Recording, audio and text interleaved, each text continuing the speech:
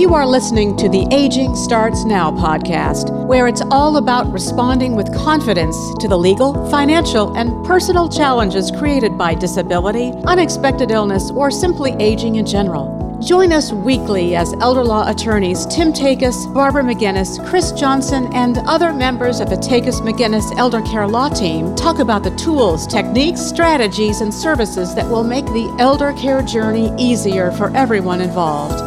Get ready, because aging starts now. Hi, everyone. Welcome to another episode of Aging Starts Now. I'm partner and attorney Chris Johnson, and today we are talking about VA benefits for veterans, specifically as it relates to presumptive conditions for Vietnam veterans.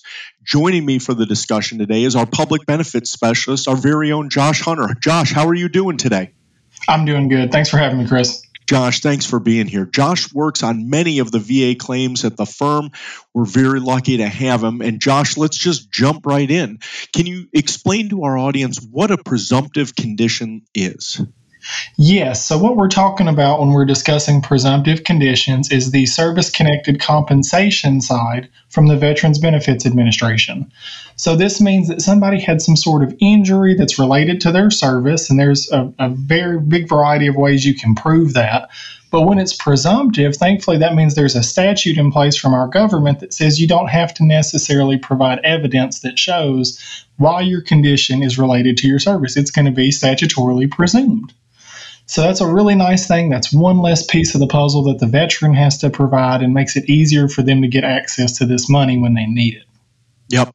And I think for our listening audience that you have to understand when you're doing a service-connected claim, that is the hardest step, is what providing what the VA refers to as the nexus, that whatever is wrong with you now had to have a nexus back to your military service. And it's that nexus that almost always is that highest hurdle to get over because, memories fade, medical records are hard to find, and sometimes it gets more and more difficult as time passes to connect the dots.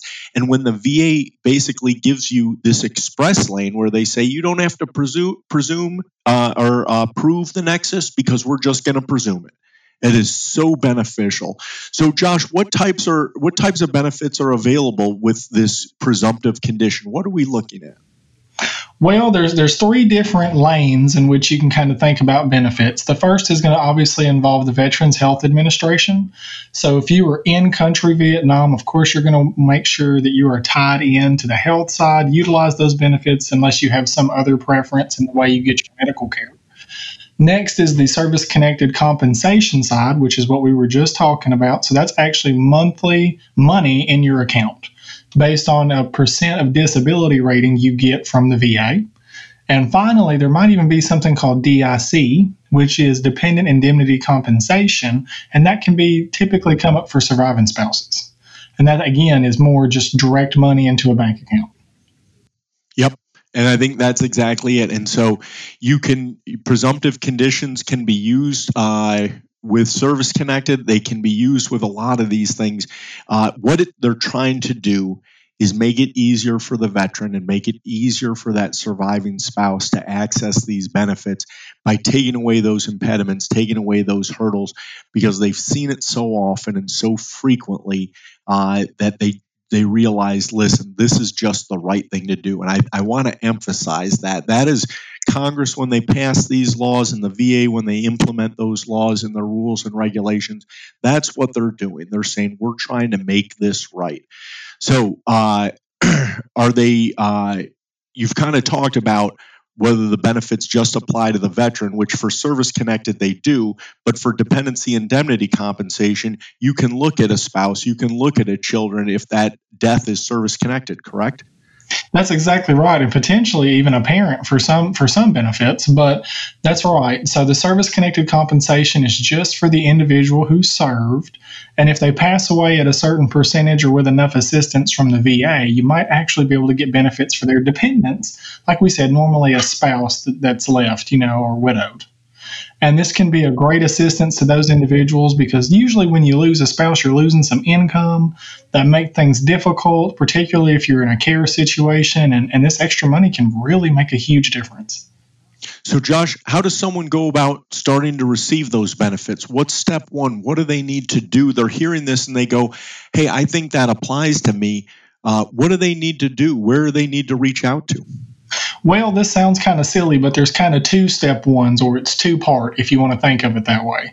First, we need to make sure that you actually served in country Vietnam or within the 12 nautical miles around it for us to talk about this presumptive condition with Agent Orange exposure. And the other half of that step one would be making sure you have your separation papers, be that a DD 214 or something that lets us know when you were there and what you did. And for individuals who have a hard time putting their hands on that, thankfully that can be ordered through the National Archives. You can use a form SF 180. That's something actually family members can fill out. It's not as intimidating as it sounds. And get that sent in just to make sure you have the documentation behind what you're claiming. And then, of course, it's filling out the VA forms and getting that ball rolling. But step one is make sure you were in country Vietnam if we're talking about presumed Agent Orange exposure or that 12 nautical miles, and then get your separation papers. So who would they reach out to, Josh? Who helps them out with stuff like that? If they work with us for whatever services they need, of course, we're going to help them through that process. But otherwise, I'd probably send them to the Center for Elder Veterans Rights. Thankfully, that's a quick Google search, and they can help you through standalone VA claims, or maybe even your local veteran service officer, which can be found, again, with a quick Google, depending on what county you're in. And that's right. And the Center for Elder Veterans Rights, their website is cfevr.org, cfevr.org. They've been doing this work for over a decade, and they do great work in assisting veterans, assisting surviving spouses, other family members access these benefits. I think for Vietnam veterans, one of the things that people out there are listening, both the veterans and their family members, are thinking, well, what's on this presumptive condition list? And so I have it up here in front of me, and I just kind of want to go through some things. There's AL amyloidosis.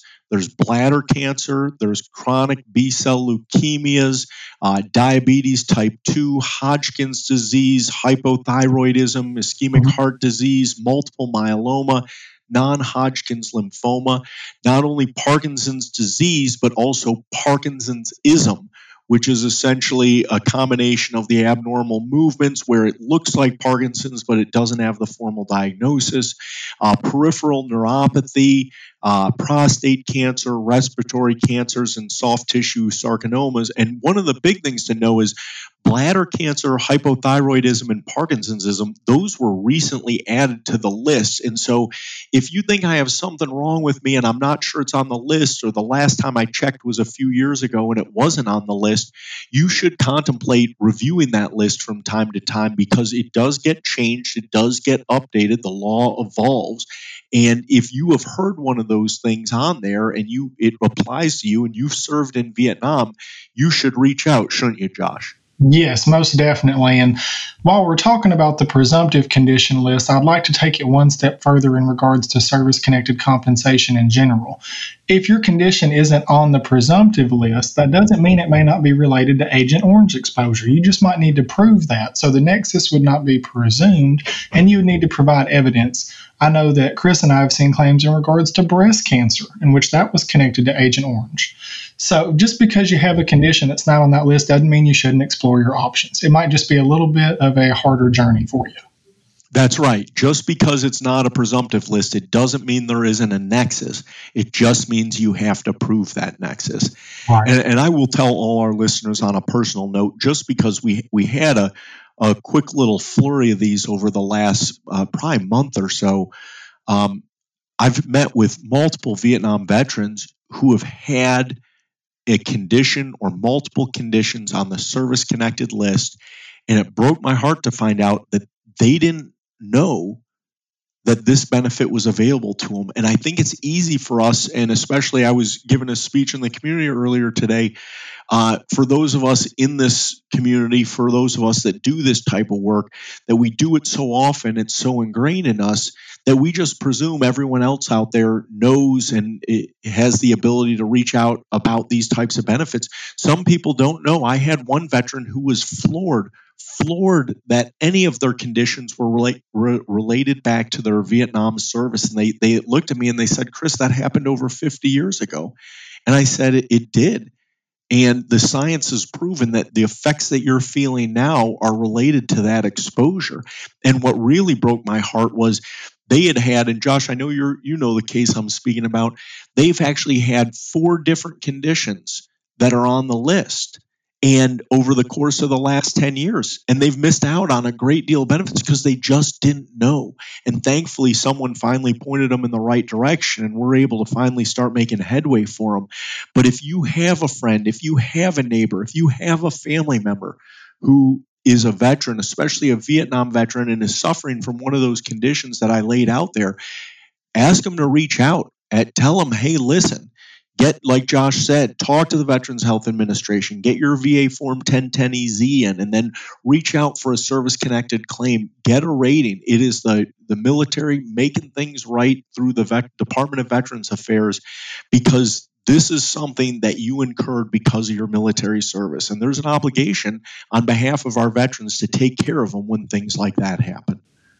Exactly right. Well, are there any final wrap-up thoughts you would like to throw out, Chris? No, Josh, I was going to ask you the exact same thing.